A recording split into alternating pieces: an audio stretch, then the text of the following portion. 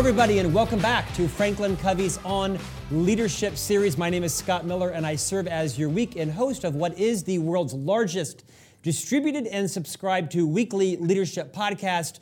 We are delighted now to be approaching our 150th episode, and today we have two people who are literally going to rock your world. These are the authors of the Wall Street Journal best-selling book, Humor Seriously, which is also, believe it or not, a legitimate 4-credit class at Stanford. And today we are joined by Jennifer Aaker and Naomi Bagdonas. Welcome to On Leadership, ladies. Hello, thanks for having us, Scott. Yes, so happy to be here. Now, which one of you is the smart one and which one of you is the smarter one?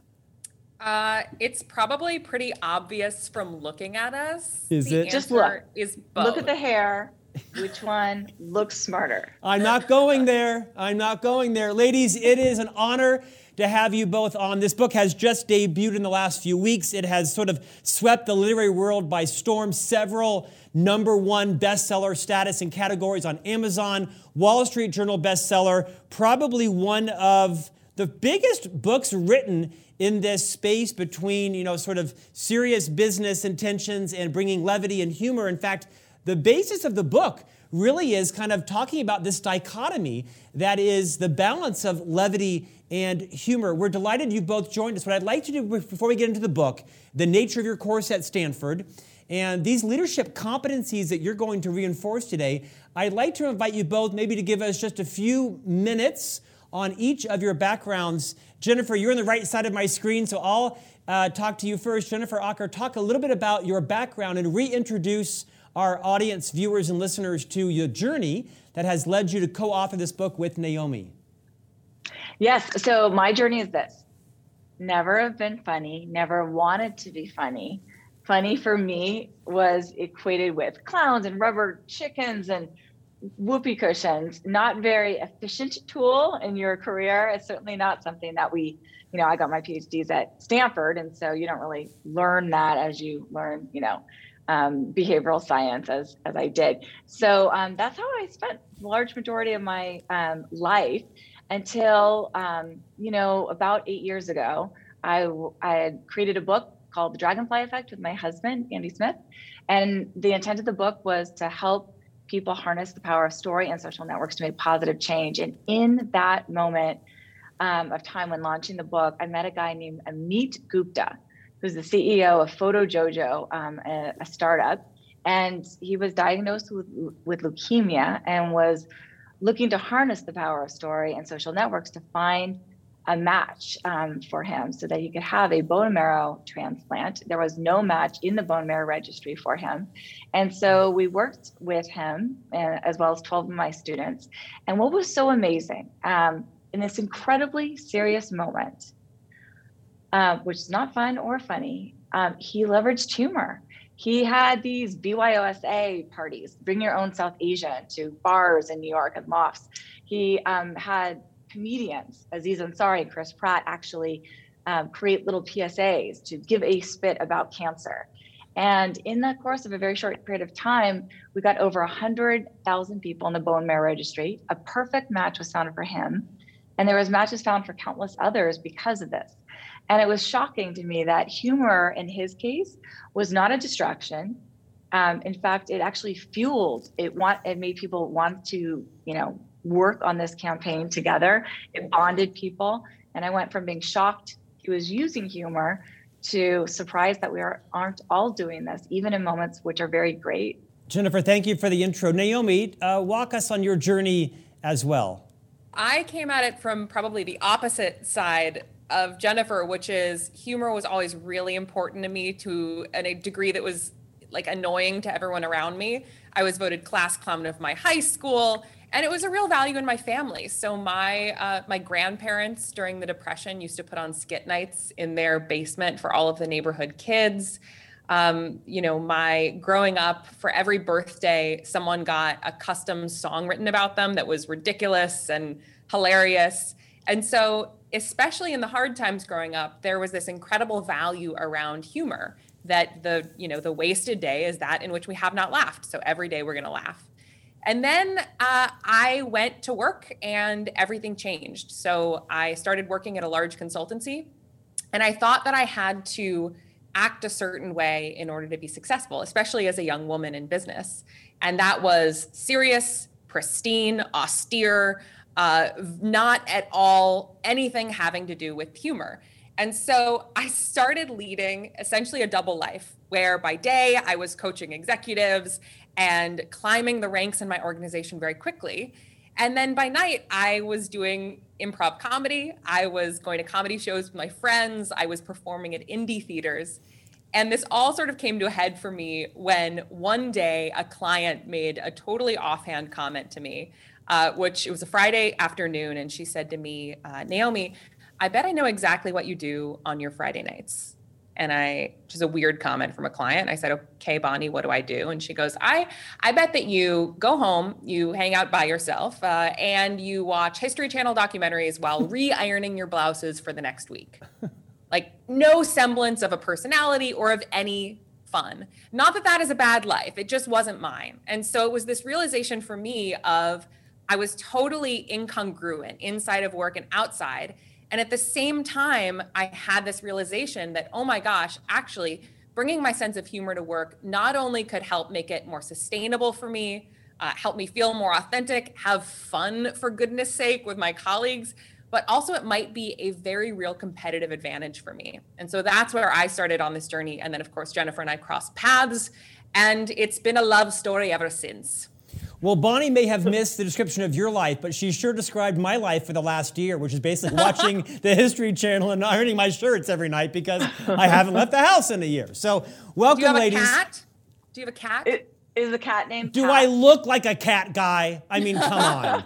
Do I look like a cat guy? How insulting, cats. Okay, Jennifer, let's talk a bit about the premise of the book. It really is an effort between the two of you to debunk this dichotomy between gravity and levity. I've worked at the Franklin Covey Company for 25 years. This is an enormously reputable firm, the highest level of character and competence. I am honored to be associated with this brand. We are not a funny place. I would even really call it a great fun place. We're mission-driven. We love and respect each other. We are very focused on our client's outcome. But I would call it, it's a place where if you're fun or funny, then you're probably not serious or smart. And so I think it's a fair statement of a lot of companies. Walk us on this path of how the two of you came to debunk this dichotomy between gravity and levity. Absolutely. So one of the things we find is that there's these myths associated with humor. First, I'm not funny. Well, we have actual data to suggest that you, and at Scott, we just abuse you of that notion that you don't have humor because you've already landed 4 jokes before this interview. And so even in places that take themselves very seriously and the work that they do with clients very seriously, humor can exist. Also, humor is not the same thing as being funny, which I'll get to in 1 second. But it's really important to know that you can take your work very seriously, but not take yourself too seriously. And that myth, this serious business myth, this idea that using humor or levity in the context of business would actually detract or impede your goals, your progress toward your goals, is in fact flawed. We have data to suggest that, leaders that that have a sense of humor, any sense of humor, just a sense of humor. And this is, again, different than being funny. It's just a sense of humor, are 27% more motivating and admired. That in leaders that use a sense of humor at work they often enjoy higher perceptions of respect and status, as well as are seen as more competent and confident. And importantly, this research has shown that happens even if there's a laugh line that is not good.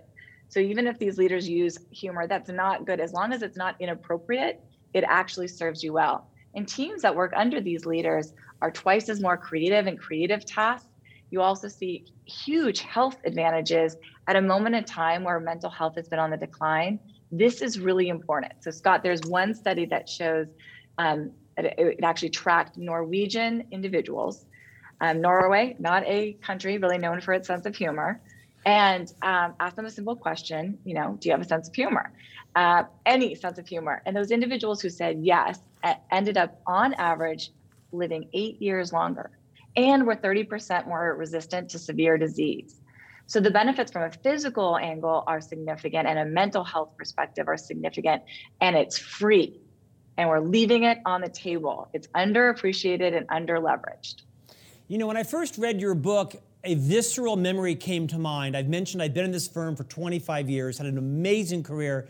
I am an unabashed evangelist of the Franklin Covey Company. For 6 years, I served as the general manager of our Chicago region, running a large business division. And the Atlanta division, the Southeast division, was run by two guys. They had to have two men to equal my intelligence in the central region. But what was great about the two guys that ran the Atlanta office, Mark and Chris, who are still very revered in the company, they were riotous. Whenever I would go down to their office for a team meeting or a general manager meeting, they were laughing and cracking jokes and just riotously laughing. And in the Chicago office, where I ran it, it was a morgue. I mean, I ran a morgue full of productive but live people. And I used to always leave kind of jealous, but I would come back and I would not lighten it up because it wasn't the culture of our firm. Naomi, what advice would you give to people like me that feel like they don't have permission, that maybe the culture is so buttoned down or stayed to implement the right level of humor? We're going to talk about the 4 types of humor in a moment, but how do you give yourself permission, Naomi, in a culture where maybe it's not as free to be yourself and to bring humor to the workplace? Yeah, I think part of this, and you as a leader in this situation, right, you have a lot more leeway than perhaps people Correct. who are more junior to you. So I think for you as a leader, it's recognizing that there is real ROI on this for you, that your ability to, by the way, you're having fun on weekends. You're definitely having fun on weekends. And that's what the data shows, that people are laughing, they're smiling, they're having a good time on weekends, and then they come to work and they completely shut it down, right? So this is not you like pulling something from thin air and becoming someone you're not. It's just being a more coherent, cohesive version of yourself, authentic version of yourself. And so, all right, so how do you overcome this hurdle as a leader that you shouldn't have humor at work? And I think it's to first and foremost know what the benefits are. So number one, humor increases our power. It enhances other people's perceptions of our status and influence. Jennifer mentioned it makes us more motivating, and it influences other people's behavior and decision-making. People make different decisions if we have some lightheartedness.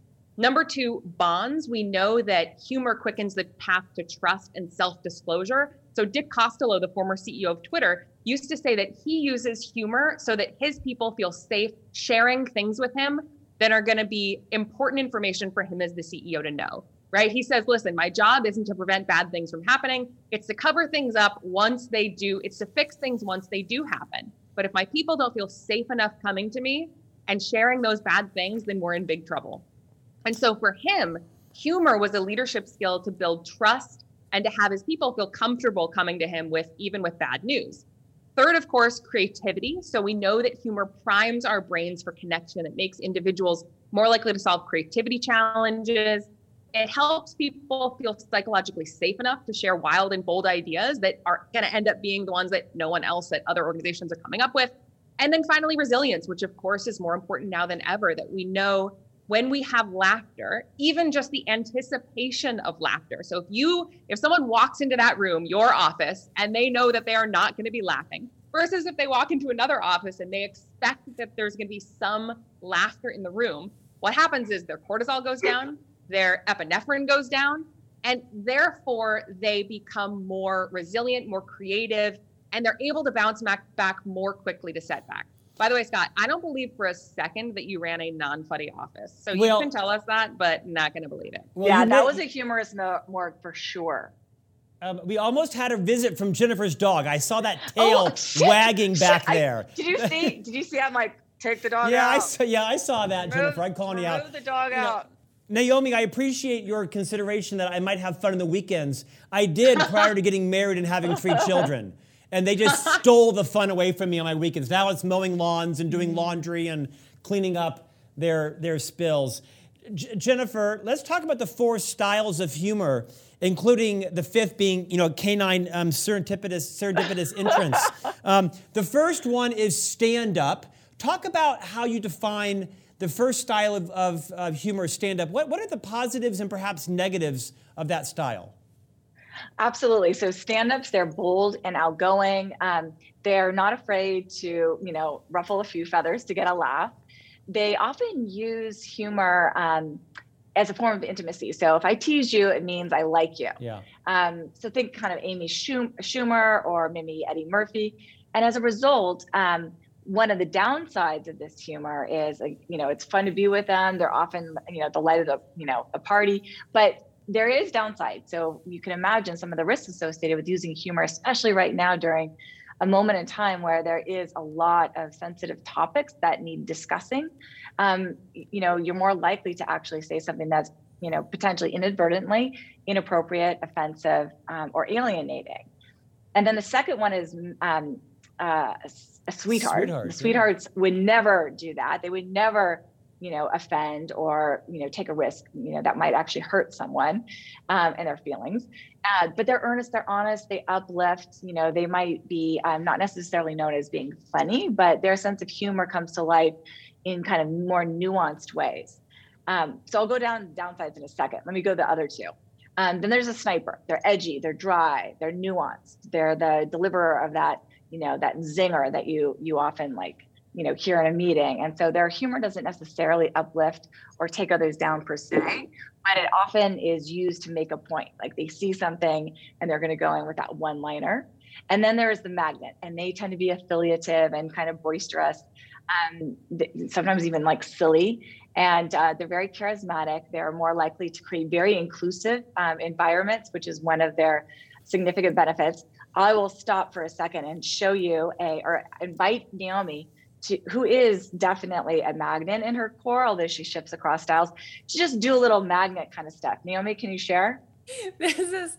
All right. So magnets are going to be a little more fun, a little goofier. They're going to magnets have a lot of shoulder movement going on. Whereas from stand-ups, you're going to get a lot of finger pointing.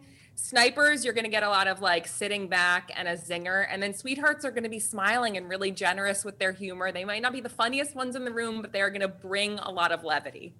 All right, Scott, didn't you just enjoy that little? Well, I did. I can see Naomi as a break dancer back in the 80s or something, Naomi. Look at those shoulders. That was so very natural to you, that shoulder movement. Wow, I so appreciate that. And I'm going to tell you, no one wants me to see me on a dance floor, okay? Because what you just saw, those are my best moves, sitting or standing.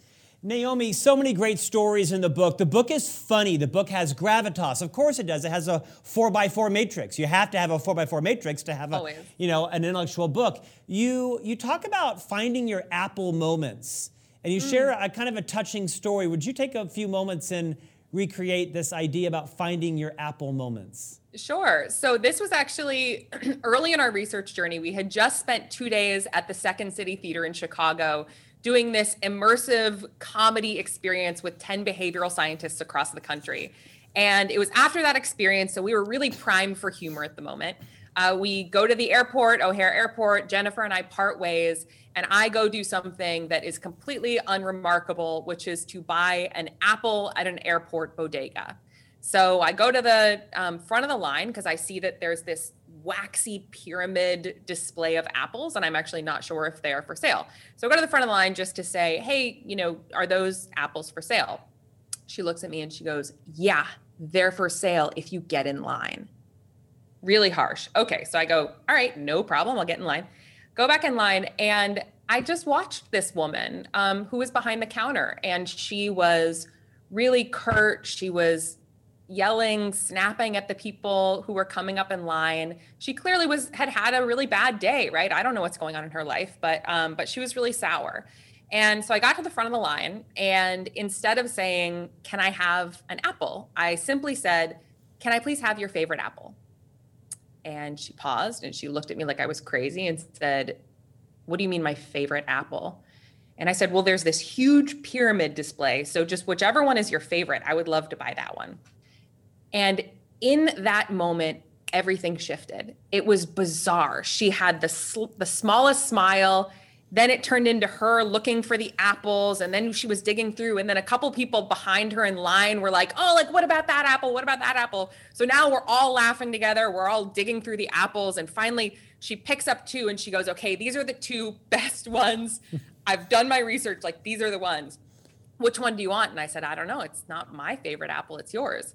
So she looks at them, she picks one and she hands it to me and she's smiling. And I went to pay and she said, that's okay. You know, I don't charge for my favorite apple. And as I'm walking away, I just look back at her and she's smiling at the next person in line. And there's this fundamentally different energy. And so what we tell our students and what we write about in the book is that's what we hope to create in the world. We're not trying to create stand-up comedians. We're not trying to have you tell the perfect one-liner. We're trying to create these apple moments where we fundamentally shift the way that we interact with the world and the way that it interacts back. So that's those apple moments is really what we're going for. Naomi, thank you. Also nutrition. Yeah, exactly. Jennifer, there's this fine balance, is there not, between what I might find lighthearted and humorous or even riotous and what someone else may find diminishing or offensive or complaint-worthy.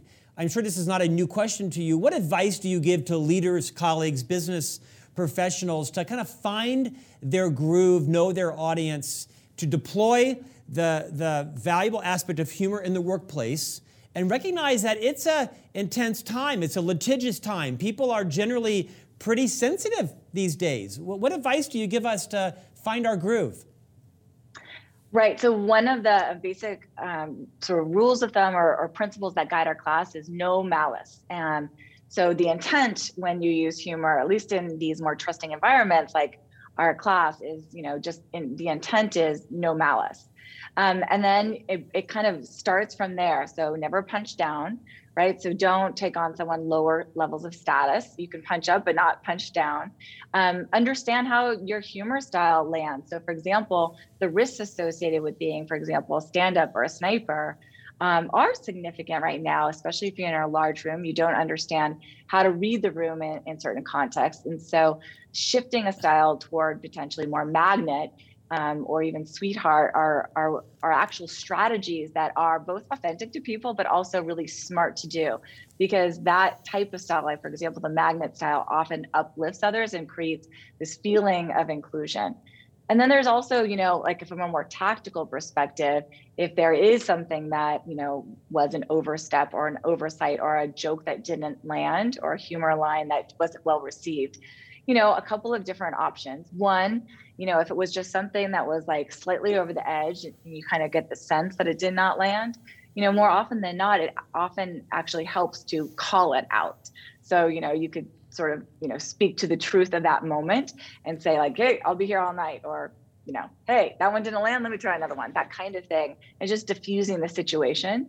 And then in other contexts, when more sort of egregious missteps were made, we also have an entire day, an entire chapter in the book, chapter 7, that gives people frameworks and tools to be able to better, A, not make that happen, and B, if it does happen, how do you actually recover?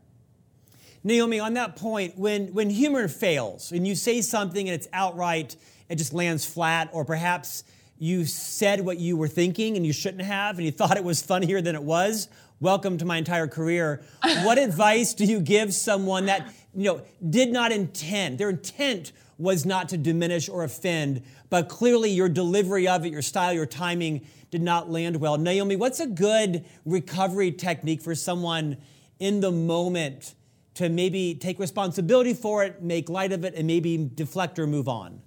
Yeah, so I want to say two things. First, I'm going to give a tactic. And second, I want to talk about the importance of calibration, because you're hitting on a really important point, especially for leaders, Scott, that we lose our calibration. So first, what to do in the moment. As Jennifer mentioned, there are two kinds of humor fails. One, totally benign. You use some humor, it doesn't land just because it's appropriate, but maybe the joke was just too lame. In that situation, double down, right? Oh, well, that one didn't land, or not my audience today, or like, I promise I will never do that again, right? So just acknowledging in the moment will often get a laugh, and that's all you need. Now, if you do cross a line, if something doesn't go well and you know that maybe you've stepped on some toes, acknowledge it right away in the moment, and more importantly, lean in and figure out what you did wrong. So I'll give one example in the book that we give is Thomas, who was the CEO of a large media company. He had to let someone on his executive team go. In the first meeting of that executive team that she used to run, he walked into the room, he recognized that he was feeling uncomfortable and he wanted to diffuse that tension. And so we'll call her Sarah. He said, Sarah, over to you, because she normally runs that meeting. Now, Sarah was not in the room because he had just fired her. This was not a good joke, right? The entire room went silent. Everyone was really uncomfortable. And in fact, someone even stood up and said, I don't think that was very funny. So Thomas in that moment did a 180, which is exactly what you should do. He acknowledged it. He said, I'm so sorry. He genuinely said what was going on for him, which was, I made that joke out of a genuine insecurity because I had to let her go and I haven't come to terms with that. And then he said, can I please start over, right? And they said, absolutely, you can start over. He started over the meeting and he said, hi, everyone. First, I want to recognize that Sarah's not here today. Let's take a minute and talk about what impact that's going to have on our team and on our workloads, right? And he went forward. And so it sounds cheesy, but humor can be such a live wire for people because it has so much context wrapped into it. And so when you do fail, when you do cross a line, it's so important to acknowledge it and genuinely apologize. The second thing I wanted to mention, Scott, is around calibration. Now, this is critical because as people rise in status in an organization, a couple things happen. One, they lose their calibration for what's funny because people laugh at high status people because of their status, not necessarily because they're funny. So if you tell the same absolute lame joke, like lame dad joke to two groups of people, tell one group of people or make one group of people believe that you are their peer or even someone of lower status than them, you'll get crickets. Tell that same group of people that you are a high status individual, make them believe that you're high status, and you're going to get roaring laughter. And so for leaders, these opportunities when you fail are so critical for us to recognize what are our pitfalls, what's going on that we need to actually improve. And then, of course, the other thing, as Jennifer mentioned, is when you rise in status, your playing field narrows because you can no longer punch up. Everyone who you look around you, if you're making fun of them, you're punching down. So you have to fundamentally look for different things to joke about. Naomi, superb advice. Our time is coming to an end. Jennifer, I'd like to ask you a kind of a last question around sarcasm. My wife Stephanie and I both come from families where our father's communication style, their humor style is both sarcasm. Great fathers, great men, people that are both still alive and we love and respect them. And like I said, their default communication style is sarcasm. And it's not healthy. And it has a diminishing impact. And I'll tell you, it has taken its place in my own style. And I don't like it. What, Jennifer, from your research and background, would you say about sarcasm? And for people who are self-aware enough, or perhaps now maybe have an epiphany about their style is sarcasm, when should that be deployed? When should it not be deployed? How do we generally manage that sarcastic go-to style? Yeah, so a couple of things to consider. First, if you don't know what style you have, just go to humorseriously.com and take the quiz. And data will tell you. Genius plug. Look at that, man. They are both marketers, they're authors, they're PhDs, Did you see that? They're humorists. Did you see? Look at that. $21.99 is the book, Humor Seriously. It's at Barnes & Noble, Amazon, and wherever books are sold. But what were you saying, Scott? It was a question. I think I was plugging your sarcasm. website. So yeah. Sarcasm. Okay, sounds good. We got that out of the way. It is true though. Sarcasm does, co-linger with sniper style. So it does help to kind of like identify your style. And also buy the book. And then what you want to do is be able to understand when is that sarcastic style actually useful or not. So to your question, I bet if your wife's dad and your dad get together, they have a great time. Like they can use sarcasm to the nights, till it becomes night. And so just, having trusted friends and or other people who really love that style and where it actually does create this affiliative bond, right? And so that's one place to actually keep, for sure, keep using it. And then the second thing I would say is just better understanding what your secondary dimension is for even highly sarcastic people. They might have a secondary dimension of being a stand-up like you, Scott, or, you, Scott, or, magnet, et cetera. And so being able to lean in and shift your style in different contexts with new people or people you don't know very well is another great strategy. Ladies, you have proven that you can be smart and fun, that levity and gravity can coexist. I thank you both for your time. The book is Humor Seriously, Why Humor is a Secret Weapon in Business and Life, and How Anyone Can Harness It, Even You. I secondly apologize to all the cat lovers out there. Naomi led me down that sordid path. And Jennifer, thank you. Wow. Jennifer, thank you for your dog's partial appearance. Naomi, great conversation. Thank you both. Ladies, great success to you and to your ongoing course at Stanford University. You don't need my recommendation on the book, but I'll tell you, everybody, it's a great balance of, as a leader and a professional, how do you bring your humor style out for the benefit of building a great culture where people bring their whole selves to work. Ladies, thank you again for your time. I know you have back-to-back interviews for your book launch. Congrats on your success, and perhaps we'll see you back here for your next book as well. Naomi, thank you. Jennifer, thank you. Thanks so much, Scott. Bye, Scott. And thanks for joining us, everybody. Great book. I encourage you to pick it up, Humor Seriously by Jennifer and Naomi, and we'll see you back here for another interview next week on leadership.